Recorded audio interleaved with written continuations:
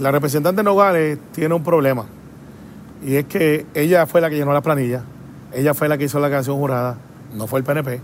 Ella fue la que, según su propia voz, la que olvidó una transacción de 1.2 millones de dólares. Ella fue la que promovió de que en otro lugar no se pudiera tener en la zona marítimo terrestre, y pues, parecería ser que se le olvidó también que ella tiene no una, 14 propiedades también en la zona marítimo terrestre.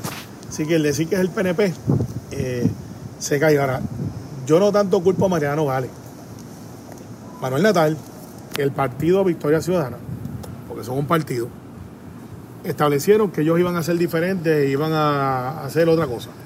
Y mucha gente le creyó. Y ahora ven que cuando son los de ellos tienen otra vara. Como dice un amigo mío, vara corta, vara larga. Y en esto pues tiene que ser la misma vara para todo el mundo. Parecería que Victoria Ciudadana cree que no la aplica la regla de todo el mundo.